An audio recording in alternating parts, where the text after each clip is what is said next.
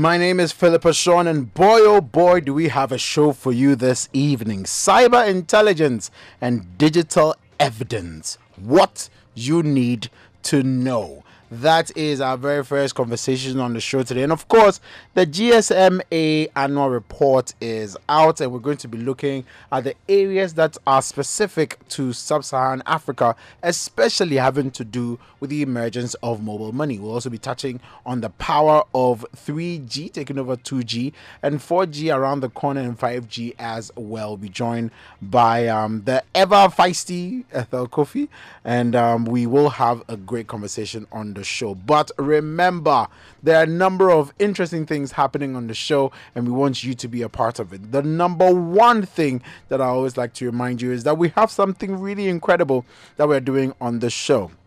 What exactly is this? Well, we know that there are a lot of technology-focused events happening in the capital and across the country, but it is not everybody who gets to know about it. So we've created a platform that allows you as event organizers to let us know what tech events are happening, so everybody can be a part of it. And we've created a very simple Google form.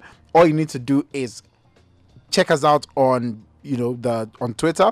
Make sure you follow our handle and just click on the form and you're good to go. We're actually going to tweet that particular form in just a minute. Actually, yeah, you can check now. We're going to do that, and just click on the form, fill out the form, and we'll know which events you are organizing. It's that simple. All we need are the basic details, and we are good to go. We call it Watch Out, and we'll be telling you more about some of the events that we have tabled or we've noticed are being done, getting to the close of the show. That's number one.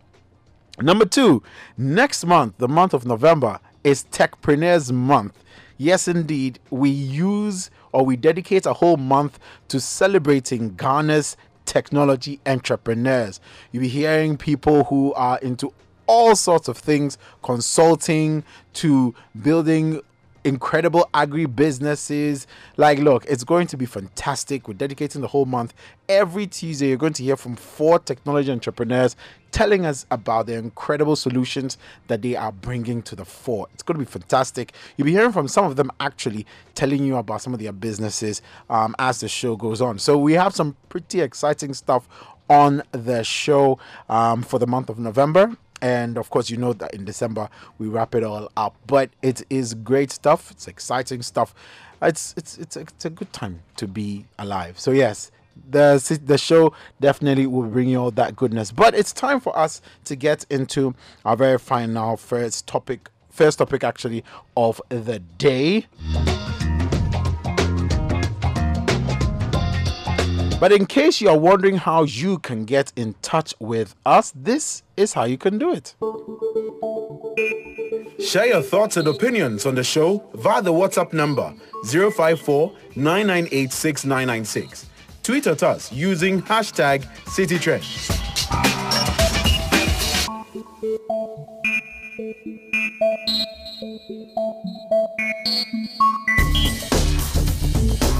Has your computer developed a problem you don't understand? Is your phone refusing to respond? Is there a computer virus you're battling with? Are you having problems signing into your account? Share your tech problems with City Trends and we will get the experts to help you solve them. Send us your problems via WhatsApp number 054 9986 996. You can also send us a tweet using the hashtag City Trends.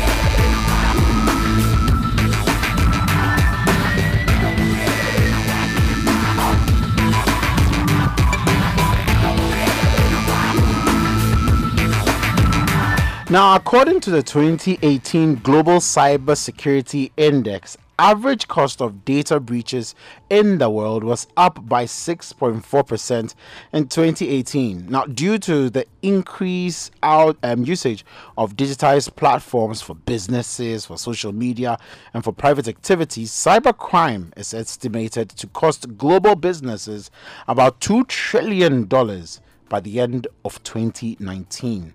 Now, a major setback in Ghana's digitization drive is the existing gaps in the process of conducting forensic investigations on IT systems as the event of a cyber breach. Now, many IT environments are not well structured to support and achieve the best outcome during the forensic investigation process. In many instances, digital evidence is often destroyed before the right processes are applied, thereby hampering expected results to aid criminal prosecution of cybercrime offenders. And that, ladies and gentlemen, is the state of affairs.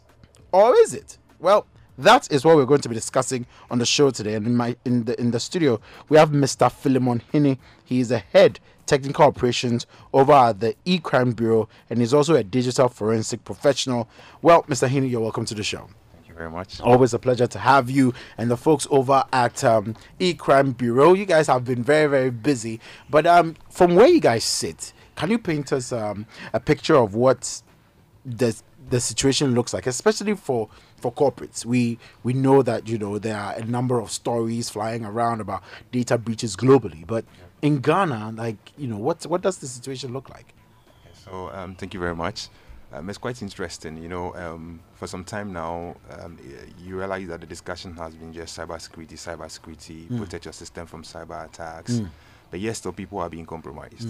If you look at the statistics, even from, let's say, last year to this year, we still see an increased growth in cyber attacks within various industries. So the question is, what is going wrong? Because we tell people to educate their staff, we tell people to develop the policy, put in the best security controls, make sure that you are compliant to standards.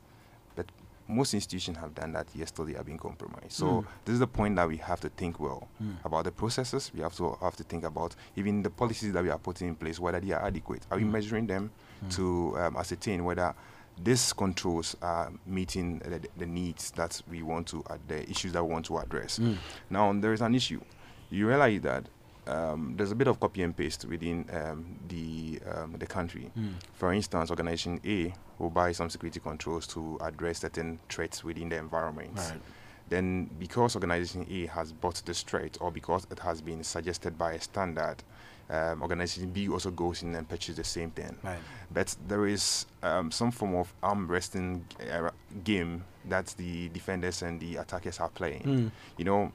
When the defenders are trying to identify the threats, okay, before it happens. The attackers are also trying to bypass the security controls, and defenders always fall behind. So once they identify that the threat, meaning that the damage has already been caused, so the organization end up losing whatever they have to lose to this criminal.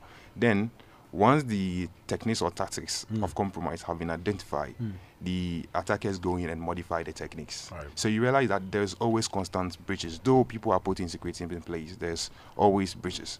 So now what organization have to be doing is looking at the 20% which is not tackled. So let's say, security cannot be 100%. So let's say we have 80% security controls in place to protect our system. So let's say, what happens to the 20%? We have to think about a reactive means in such a way that when the system gets compromised, okay, we can easily go in to contain the attack so that it wouldn't escalate. Okay, this is when the very security controls that you have put in place has been bypassed by the cyber criminals, and they're already into your system. To prevent them from making away with the data, what do? We put in measures in place to say that, okay, even when they bypass our security control, we can quickly identify and contain the attack before the attack escalates. But most institutions do not look at it from the angle. Okay, they only think about the proactive measures. But being proactive alone is not enough. Okay, that is where digital forensics also comes in. Okay. So when we say digital forensics, what exactly does it mean and what does it entail? Like for a business owner doing the listening right now, like, what does all of that entail? Okay, so digital forensics, most people refer to it as computer forensics.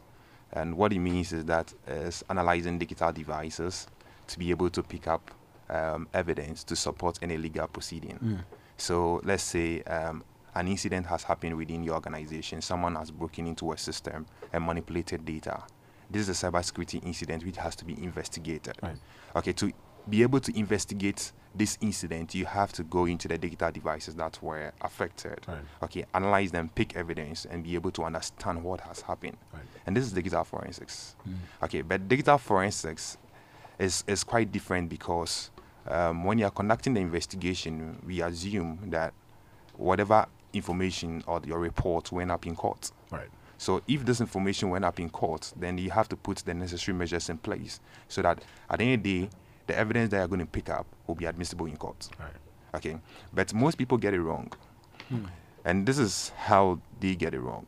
When there is an incident, the first responder to the scene is usually the IT team. Okay, but IT is not digital forensics. Okay, let's say your system has been compromised, data has been deleted from your computer system. So an expert has to come in to analyze and understand what has happened. But usually the first person to arrive at the scene or to detect the incident is the IT. And what they normally do, they run a data recovery software, trying to detect, recover the data. Covering the tracks of... So by so doing, you have contaminated the evidence. So when a professional or a digital forensic examiner comes in, you realize that your activity has mixed with what the evidence. It's just like you going to the crime scene and you start touching things. You leave your fingerprints on it. So it will become difficult to isolate your activities from the activities of the criminal. Okay, and this can be challenging in court. So with digital forensic, the whole idea of it is that being able to pick up evidence from digital sources, be it mobile devices, be it computer system, anything which is digital, to be able to support any legal proceeding. And the courts will vet the integrity of this evidence before admitting it in court. So that's a very precarious situation or condition for a lot of business people or a lot of business owners to find themselves in, because I mean, especially if the work that you do is 100% dependent on information flow or data running, as quickly as possible, but they have to wait, they are losing money or they are losing business, and they are just waiting for some experts. I mean, how many experts do we even have to even come into the offices to come in? Do you understand where the frustration might be? How many data forensic experts are available in Ghana today, such that if there's a data breach in company A, company B, all the way to company F, there will be someone at every single point ensuring that the right thing is done. Okay, so it's just like, there is a scene. Let's say there is an incident here. Someone has been shot. Normally, what do? You call the police.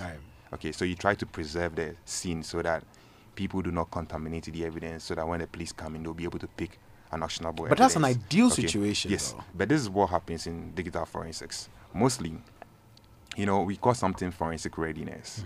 Forensic readiness means that you prepare your environment to support investigations. Okay. A typical example is, let's say, the technology that you are using here. Someone can compromise it because it's a digital system. Okay, so you put in the necessary measures to keep, let's say, logs or the trail of every activity that people do within the system. Like today, you have logged onto the system has to generate a log to indicate that today you have logged onto the system, you have done this and so and so. Okay, so when there is fraud or there is any manipulation of the system, you can rely on those logs to be able to understand what has happened. Right. That is forensic readiness. So organization has to proactively ensure that the environment is forensic ready to support investigations, so that when even, let's say, the first responder, who is the IT person, who also have to be trained as to how to, even as a first responder, to handle incidents. In some situation, when the incident occurs, we ask you, hey, you don't have to turn the computer off. But you go to the scene and the computers have been turned off. Okay, then you rely on. So, but if the first responders are trained not to really conduct the forensic examination, Right. but to be able to handle the scene and preserve the scene before an expert come in, that would be very good. But most institutions do not do that. Okay, and this is where we are now. Is there a particular kind of certification that employers should be looking out for from the IT managers, for example, Yeah. so that at least they can have a good sense that, this guy will be able to get my team in a good position in case there's a data breach or something? Is there any certification of this sort that, employers should be looking out for? Yes, there's quite a number of certification. And as I'm saying, as a first responder, you don't necessarily need a digital forensic certification. Right. But you have to go through the basic training to be able to handle evidence. Since you are manning the computer system within an IT environment, you should be able to understand how to preserve evidence when incident occurs before even an expert coming in. So there are quite a number of forensics training which our academy we even run. So you don't necessarily have to have a full-blown certification to be able to handle the evidence, but you just have to have the awareness as to procedures to embark when, for instance, an incident occurs in your environment. So with the 20% that we are talking about, to be able to contain the attack, most institution has to ensure that the environment can support investigations. That is what we call forensic readiness. So make sure that you keep the logs, make sure that you keep, let's say, it could be as simple as it may be attendance, people coming and going out of the organization. It could be as simple as also keeping logs of people logging onto a particular system. Right. It could be as simple as also keeping inventory of all your digital assets within your environment. Because if, assuming there is an unauthorized computer system which is on your network, you want to identify it. So how do you do that? You have to compare it to an inventory and be able to identify the odd one out. So by putting these measures in place and ensuring this due diligence on the environment, it can support investigation. When there is an attack, you can quickly be able to isolate the attack from the environment. Then you don't lose anything. Because you are putting the controls in place. The criminals are being smart. They are using intelligence, which we are not using within our environment, to be able to compromise systems. And they are being innovative. So in order to be able to detect these threats, this is what we should be thinking of. Not just only the security control, buying the equipment and other things. Yeah. Well, listeners, you're still tuned in to 97.3 City FM. The show is City Trends, and we're having a conversation with Philemon Hine, who is a head technical operations at E-Crimes Bureau, and he's also a digital forensic professional. And we're having a conversation about basically understanding what digital evidence is, and just orienting yourself and your team to be ready in case there should be a breach. The do's and don'ts, basically. But so, even as we wrap up the conversation, let's just say someone, is in a position where they've been breached. Yeah. Typically, what should happen? Walk us through, like, you wake up or you get to the office, for our general edification. Walk us through what should happen. You walk into the office, you realize there's a breach. What should happen? Okay, so when there's a breach, it could be from different angles. So let's assume that it's an account breach. Okay, let's assume that your email system has been compromised. So the first thing that has to come into your mind is to change your password. Okay, but if your account has been compromised and you have to change your password, then you have to change it from a different device which you don't use. This is by yourself. Yes, this is, when it is a breach in an organization, it comes from different angle. Right. It could be the network breach. It could be, for instance, it could be an accounts breach. If it's a network breach, the approach is different. For instance, if it's a network breach, it might be coming from, let's say, a computer has been breached, which is part of a network, which has enabled, let's say, the attacker to traverse through the network. Okay, if it's such a breach, then you start isolating computers from the environment. So that's where you see the IT guys picking off computers, pulling a network cable from the environment. Why? They are doing so to be able to isolate the attack. Because if that very computer which is compromised is still part of the network, it can propagate over the network. So you isolate them for further investigation. So this is what we call the containment. You are trying to contain the attack. Now, when it is an accounts breach in which you realize that a system has been compromised, the accounts of the system has been compromised, what you normally have to do is to quickly either block the account user. So you quickly block the account user so that further access will not be granted. Because at that point, you don't know what exactly has happened. All that you know is the account has been compromised. You don't know whether it's the password or there's a vulnerability in the system. So you quickly block the account, pending further investigation. Again, we are containing the attack. Because that is the whole goal, to contain the attack, to limit the damage to the institution. In some cases, if it's just the password, you just have to change your password, from the individual perspective. But like you're saying, you have to do it from another computer. Yes, because you don't know whether the attack is affecting the computer or just the email account or the whatever account which it is. Okay. Then we could have other attack or other breaches which is in relation to data breach. We could be maybe the developer of the system failing to implement the proper security controls, or the manager of the system failing to implement the right configurations. In that case, when the attack happens, we quickly want to look at the configuration and see and limit the some of the functionalities of the system, if that can be switched off, depending on the kind of system they are dealing with. Let's say in a financial institution where the system has been breached, but you don't know what exactly has happened. Okay, what we normally think of the outlets where money can move out, for instance, ATM. So we advise, let's block this ATM. Let's block, let's say, the mobile money. So that let's block, let's say, internet banking, because these are the outlets where money can be easily moved from the environment. So you see, we're trying to minimize the risks, so mitigate it.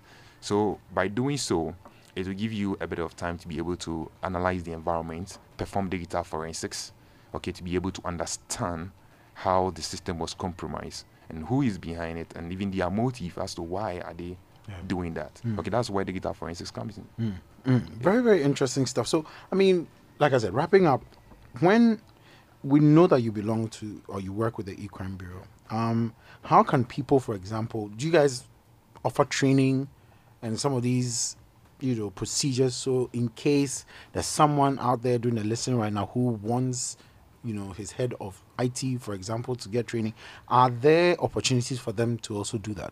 Yes, there are a lot of opportunities. Actually, training is something that we do intensively. We have a career path for people who want to build their skill in cybersecurity. We also have programs for managers who also want to enhance or create the awareness to their staff. So we have in-house training. We go to the organization to ensure that we train them, and we have open house training where we deliver the training for the general public. So we have almost pretty everyone covered when it comes to training. Wow. And how can people get in touch as well? Okay, so we have this advertised on our website, most of the training programs. We also use the mainstream media to advertise the training, and we also use social media also to advertise the training. So just look out for yes. So you just E-Crime Bureau. E-Crime Bureau. Yeah, yes. just look out for E-Crime Bureau, and I'm sure you'll be able to find all the details that you need. Well, Philemon, thank you so much for making time to join us on the show. Thank you so much for the insight as well. There are a lot of things that too many of us take for granted. My biggest takeaway is the fact that when there's a data breach, just don't touch anything. Just let the professionals come in and do their work. But you have to contain it. Yeah, you have to. Well, I mean, if I don't have the training to contain it, just stay away and let the experts come in and do their work. Thank you so much, Philemon, for making time on the show to join us. Thank you.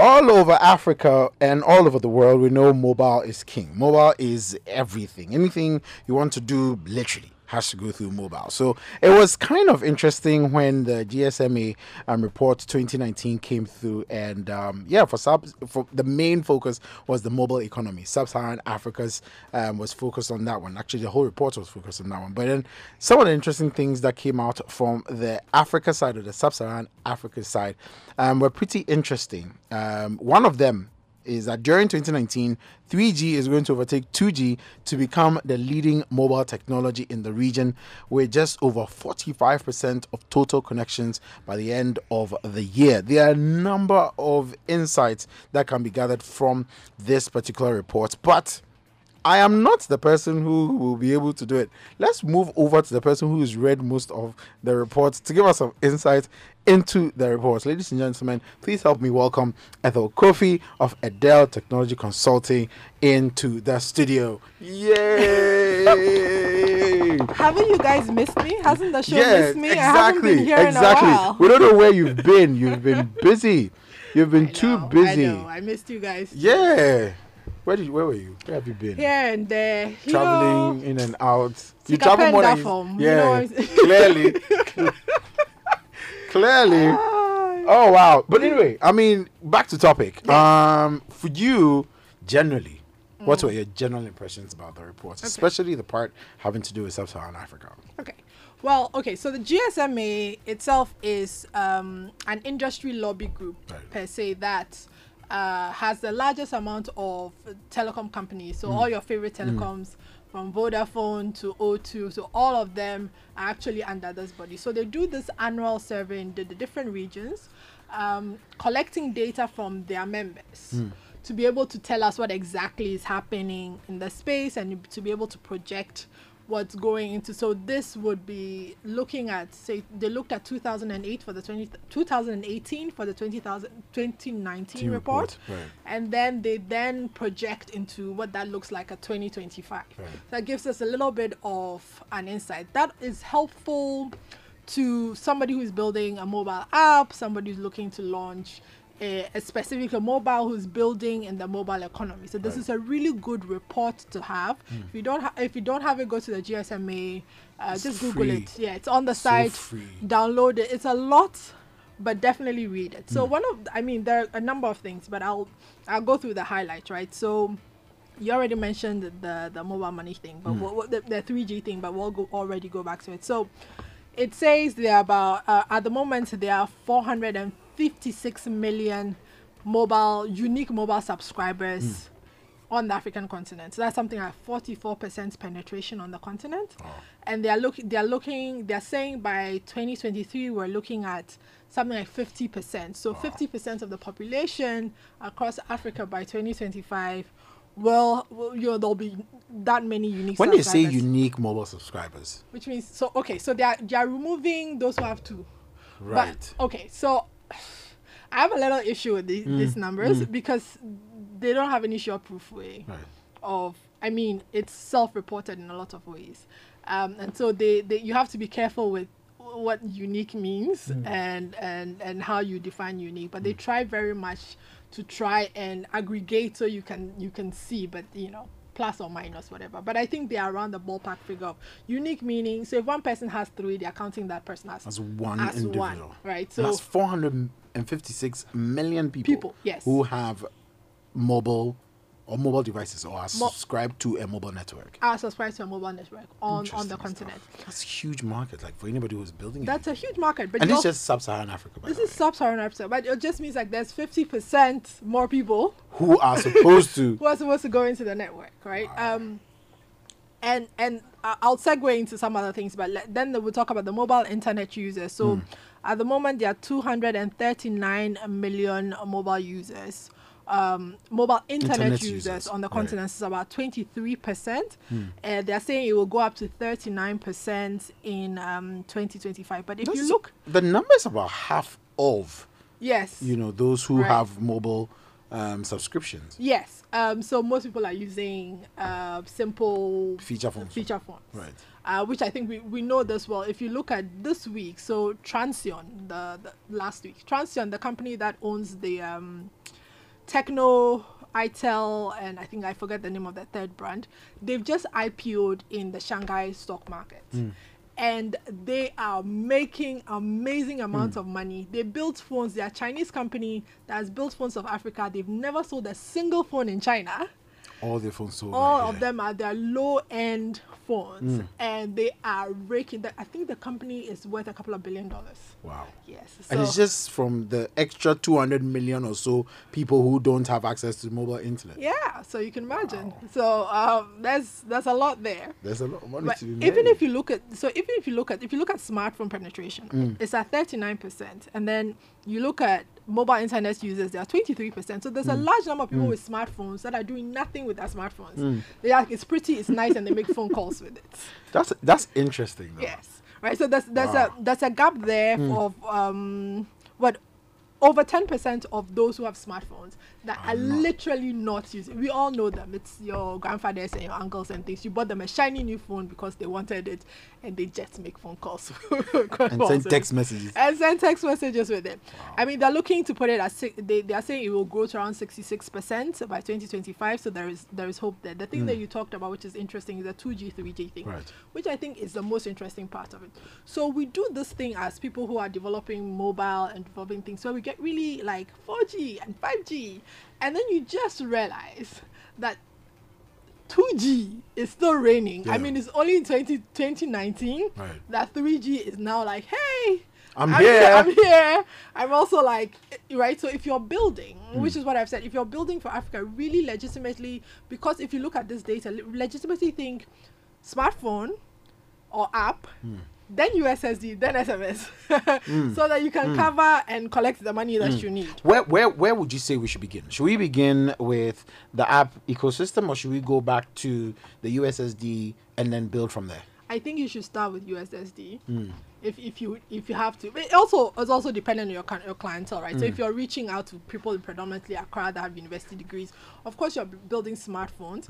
But the thing the thing you have to be wary of is the fact that you must build for intermittent slow internet, which is why Facebook does this thing where it gives, I think they give the engineers Facebook Lite and they everything. give them their engineers like a really low end Basic, phone for a day, so that they understand the pain of those in emerging markets. Right.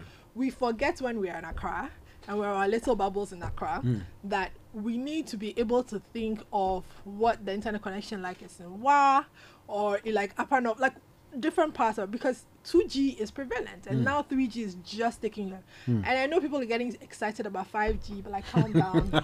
We're not even there yet.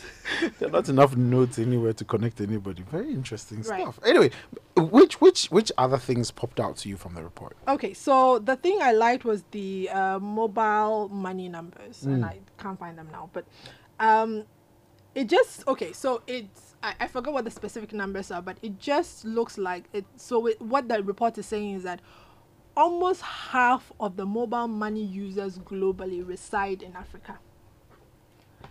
So mobile money hasn't been able to really work anywhere else as well as except for Africa.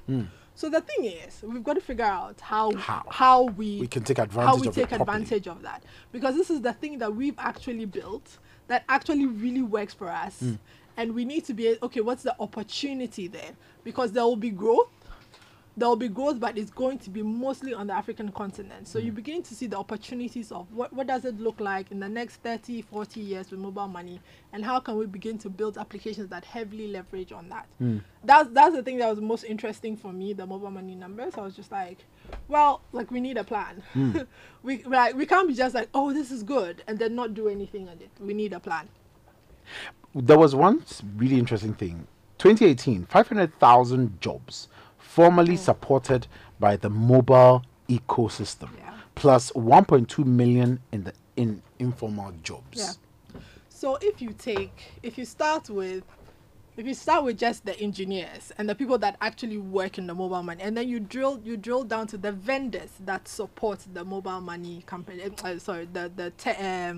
telecom company, then you drill down to the people that sell scratch cards on the street. It's a really large ecosystem of people that are supported by our ability to make phone calls. So the telcos indirectly provide, if you even if you just looked at, I think someone needs to do the research in just the POSs, the tabletops, and that ecosystem there, how much it actually brings in the economy. I think you'll find that there's a lot being brought into the economy just by the fact that we buy scratch cards and we buy top up and things like that. It's actually interesting. 15.6 billion. That is mobile ecosystem contribution to public funding. Yeah. 15.6 billion. Yeah, I mean that's the thing, right? The numbers don't lie. No, I mean that's people said telcos are dying. I was like, telcos are not dying. They are making a killing. They are I mean, making unless of course if you're a telco that doesn't have good solid mobile money infrastructure, I mean that's your problem. That's a But different like, issue. yeah. Right? Yeah, no, it's amazing the impact, and also again with mobile money, we also have to be careful that the numbers are really skewed in terms of like Kenya, right? So Kenya skews a lot of the numbers, and Southern Africa skews a lot of the numbers, and so it's not, those numbers are not as great for Western Africa as it is for like Southern and Eastern Africa. And you have got to take that into like when you're thinking about it. So like these numbers are broad averages across Africa. You've got to be careful when you begin to break them down. Is this the reason why, for example, some African countries have decided to start taxing, and all of that? And I just want your thoughts about that as well. Like, is it? What is your position on that? The whole taxing of the mobile money ecosystem. What's that all about? Okay, so here's the thing: governments need money. They need money to pay for infrastructure and things like that. So we get that. What we're saying is that governments are not thinking through the impact. If you look at the impact, the numbers, what these platforms and telcos and mobile money add to the economy. When you begin to tax, because we're in the very nascent stages of like internet and that sort of thing, when you begin to tax it, you begin to get people not to come online. Right. So if you take Uganda, for instance, and Uganda is a really huge caricature of a country that is just messing up. I love Ugandans, forgive me. But like government that is messing up in terms of, so in Uganda, if you are a blogger or you're a social media person, you've got to go and register. If you want to use social media, you have to pay, I think, 50 pence per day. And all sorts of things that's happening in Uganda, just in terms they're like such a caricature country in terms of that. And they've done the research and they can see the numbers of internet penetration falling in the country because it's becoming too expensive for people to get in. Like, that stifles everything. That stifles everything. And so that means that the person that's selling the scratch card on the street is getting less money. So there is a huge, knock-on effect. And what we're saying is that other people have actually done this well. If you look at the EU and its regulations and things like that, let's just look at what other people have done to be able to learn from each other. Like the African Free Continental Trade Agreement gives us a platform to begin to think about this as a wider Africa platform. How do we look at mobile? How do we look at mobile money? Taxing mobile money is not going to help anybody. Right? It's just going to be people are like, yeah, like it's hard anyway. I'm going to put the money under my bed. And it's much easier much easier. So I think that governments that do this must take their time to begin to do the research to truly understand the effects. And then look at people who've done this very well. And then say, okay, what can we learn? Are there any very good examples, for example, for Akufo-Addo's government, for example, to be looking at picking lessons from? Which examples exist in terms of taxing, like a mobile money ecosystem such that it does not become a hindrance for others getting in, but then actually helps to grow? Right. Well, with mobile money, just because of the fact that mobile money is really peculiar to Africa, there are not a lot of examples. But if you look at the whole sort of EU, like when you roam in a country, like if you roam across the EU, your charges are flat. So you don't, you don't take your phone from the UK and you go to France and then it kills you because they've decided on what the taxation looks like and decided what the costs look like. So that's what I'm saying, the African Continental Free Trade, which enables us to begin to put together Africa-wide policy. We can then begin to do, okay, how did the EU do that? How do they ensure that the telcos can make their money, but your people can also conveniently be able to roam and be able to use their phones and not have a bill shock. Now, moving to this whole conversation, and we've talked about 2G, or at least let's touch on 2G and 3G once again. You know, and like you said, the bubble is Now using really LTE, is iPhone, is iPhone really 11. affecting a lot of people to see what the potential is in terms of the other side. Right. You know, especially for technology entrepreneurs who are trying to build solutions. How do they go about that? Because you are caught between developing an awesome solution which, you know, takes advantage of all this fast internet connectivity, but then still minded about the fact that there's someone who's still struggling to figure out what 3G is and the 3G speeds. I'll give you an example. So years ago, when Netflix started, I lived in the UK. Netflix had two models. Netflix did DVDs, so you sign up, you go online, you sign up, or at the time you fill the form and then you post it, and then every week they send you a CD or a DVD. Those times DVD and CDs were a thing. I wasn't going to be streaming. Like, I didn't even understand like What the whole structure 2008 was about. what is streaming. Like, I don't get that. Like, how much streaming? My internet costs crap. Like, you know what I mean? Yeah. So they had two models, which is they knew streaming was going to become a thing. So they were slowly building out the infrastructure for the early adopters who understood streaming and were using it. And then for the rest of the people that are like, I have a DVD, I go to Blockbusters and I take films on Fridays. I'm good like that. I'm good like that. And I think that's something we need to adopt, right? So you're like, okay, I want to be able to build these awesome, brilliant things. And you can do it, but deliver it in simple ways. We're not saying don't build AI into your thing. We're just saying that build AI into your thing, but understand that the person using the internet is 2G. Your back end can be as complex as you want it to be. Nobody cares. But deliver the content in a user-friendly, simple way, understanding that it's intermittent and slow data. Right. Nobody says don't go. Like, build all you want. Like, feel free. Just make sure that people can actually access it and access it Just make sure people easily. can access it. Just don't assume that like you have LTE all the time. That's just not. It's not going to work, and it's not, at least not for Africa at this point.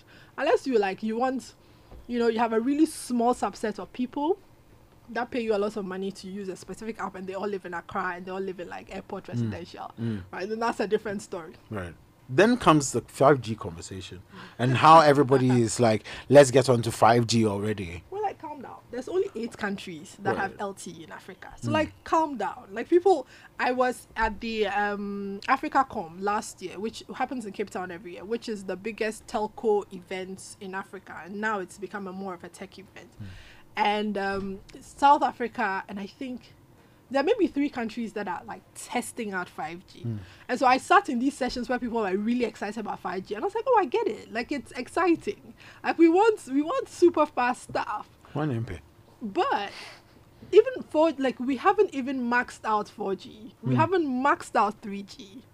Can we stop jumping? I'm not saying don't do it. I'm just saying, like, be practical. Right. Like, I like LTE. I like really having really fast internet, but that's not most of the continent.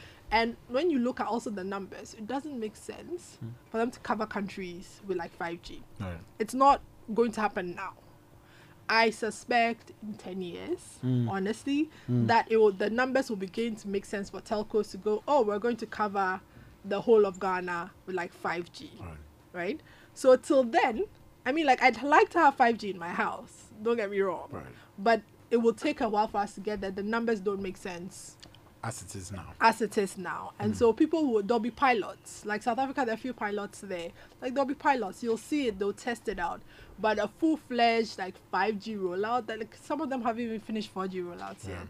Yeah. Right? So we have a ways to go. In its proper shape and form. Yes. Some people mask the 4G, the 3.5, masking it as 4.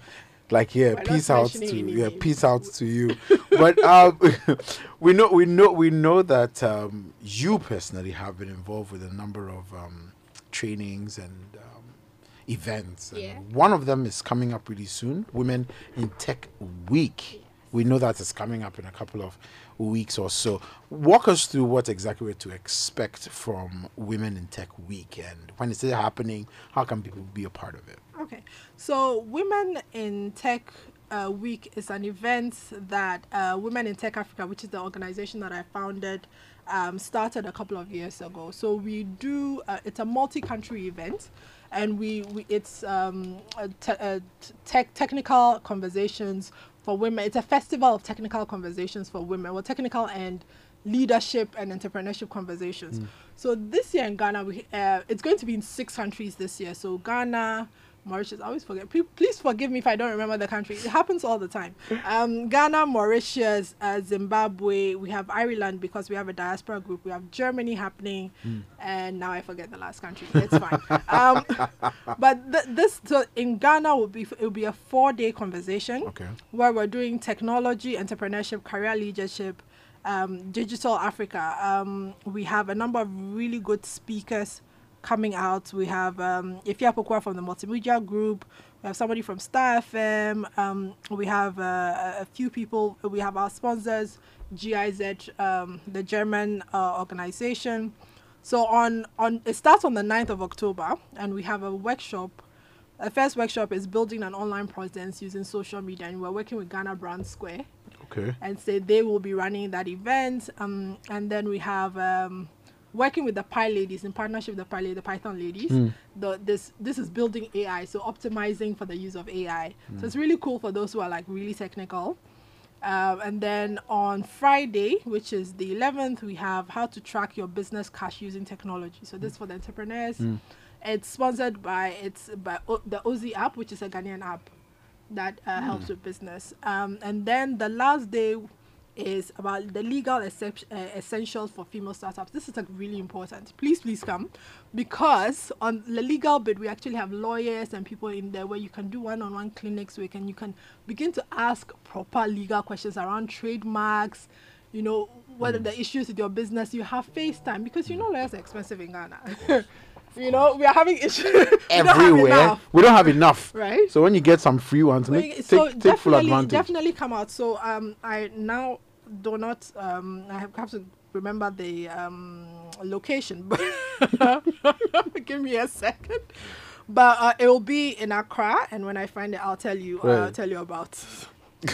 So walk us through the dates once again, and basically where we can find more information if it's available online. Okay, so the dates are, it's the 9th to the 12th of October, so it's starting tomorrow, and I've broken down the event. It's at the Institute of Democratic Governance, East Legon, so it's a few meters behind the ANC Mall. If you want details, just go to either www.womenintechweek.com. You can go That's in full. That's in full. Women in Tech. Like we got in on the ground floor. We have all the right URLs. Right? Women in Tech Week. Womenintechweek.com. And just and you can even, like, we're on Facebook. All the events are on Facebook, and you can check them out. You can go to Eventbrite and also like look for Women in Tech Africa. All the events are out there. So you just go. It's Institute of Democratic Governance, East Legon, near the ANC Mall, from 9th to the 12th. It's going to be really fun. Last year was really fun. Last year we had like food bloggers come in, and they cooked on stage and did whole videos and that sort of. We have a lot of fun at least. Clearly. So people should come out and have fun with us. Interesting. Well, that is it for that part of that conversation. A big thank you to Ethel for joining us for that one. And like you said, if you're building a solution, please consider the bigger market of about 200 million people who don't necessarily care too much about having, like, the latest Android or iOS device. There's a big market there. So try and look in that direction as well. I thought it's always a pleasure to have you on the show. Well, we are going to speak a bit about some of the trending technology stories in the last couple of minutes of the show. So don't go anywhere.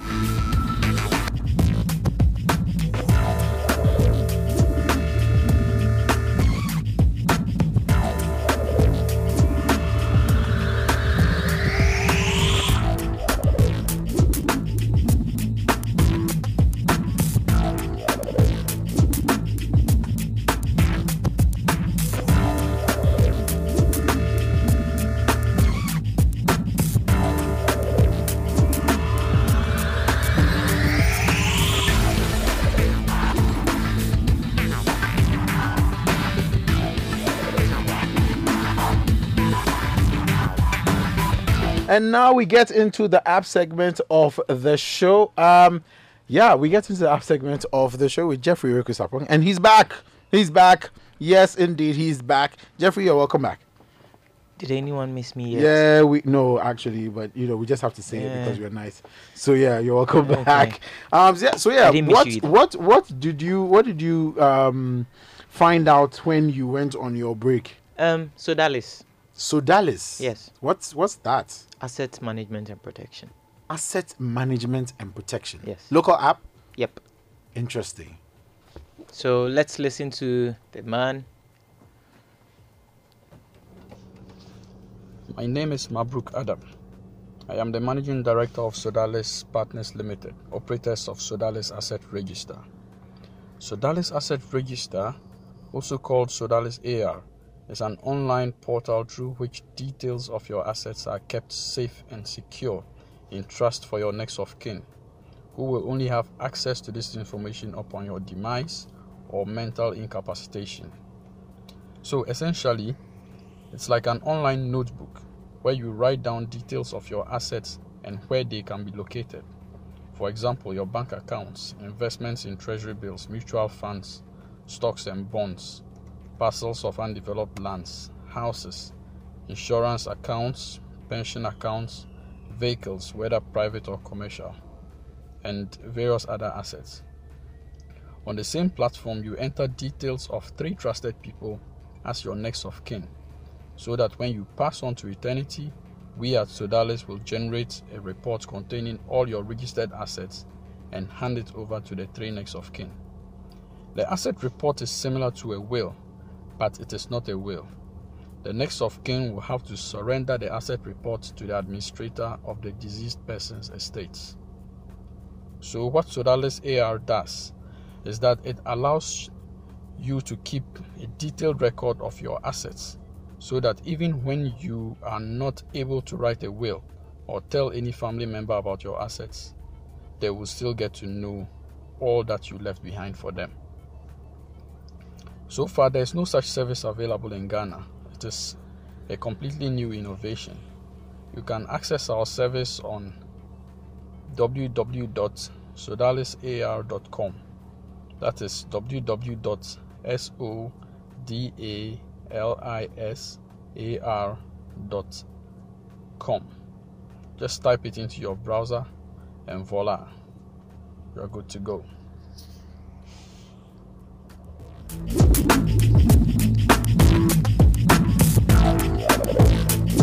And so that's Sodalis. Yes. Very interesting name, a very interesting concept, actually.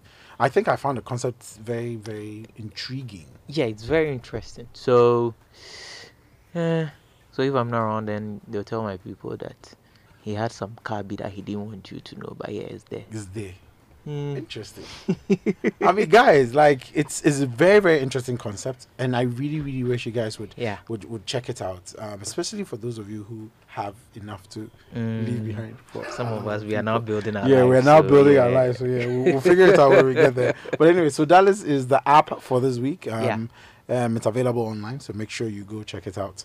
If you have any questions, of course, you can ask OJ Sapong on Twitter. Thank you. And he will give you all the right answers that you need. But then now, let us get into the trending segment of the show.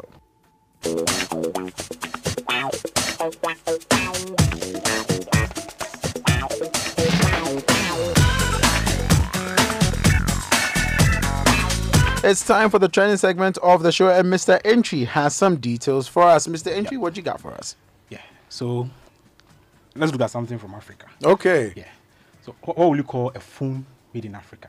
A phone made in Africa. Afriphone. Afriphone. Yeah. Yeah, that's a nice name. Afriphone. Okay. Yeah. What? Cool. So yesterday, Rwanda launched Africa's first phone manufactured in Ghana. Right in Africa. Wow. I thought they said there was one B. What was the name? So mention someone being in some corner. It was made in Ghana. Yeah. But no, please don't. So this is manufactured. Actually, yeah, every single component every of it manufactured right here in Africa. Yeah. And it's in There's Rwanda. a plant, everything is done there, from the board, motherboard to every chip. Everything. Every chip is done there. That is and it's really amazing. It's called Mara. Mara. Mara. Mara. No, please change It's it not. to Africa. It's not Mara. It's not like it's for me. Yeah. But like Mara. Yeah, so there Nice are two one. models. There's Okay. the X and the Y. Okay. It goes for averagely 150 USD. Wow. Yeah. Wow. So That what makes are sense. the? I'm guessing it runs on 100. Yeah, it's Yeah. 100. of course. They are doing it in partnership with Android One. Okay. So Oh, that's nice. Mara. that's a solid one. Yeah. Please bring it so we test it. Yeah, it would be You know, nice it would be to so actually fun. test it out. So this Yeah. is the device, the very first mobile device manufactured, every single component of it manufactured right here in Africa. That's a first. That's a first. Then, well, it had to be Kenya. It's not No, like we are Rwanda. going, Rwanda. I mean, Yes. it's not like we are going to do it. I mean, but yeah, whatever. What are you trying to say? Yeah, we'll assemble. We'll assemble. We still We'll just have- go to Rwanda, borrow, and assemble. It's fine. There's It's still fine. one record Nope. no one has beaten. Which one? First to get independence. Anyway, that for I guess I don't know. There's no story literally anywhere around the globe that will beat that. Really, Yeah, Definitely. that's it's the biggest story of the week. It's such an incredible feat to achieve, and we are indeed proud of our brothers and sisters over in Rwanda doing magic things and having the rest of us bow our head in shame. But yeah, we'll get there eventually. But then for those of you who want to find out what is happening in the world of tech in terms of events, watch out, because there is an event being organized by Agile in Africa, or the event name is Agile in Africa Conference. It's organized by Akidity Limited, and yeah, it's really, really exciting. Now, the Agile in Africa Conference is Africa's leading 3-day business and technology conference that brings together global speakers and participants to share ideas, of course, about how to, build businesses and how to make your businesses better. It's really, really exciting. It's happening on the 23rd, so please make sure you look out for that.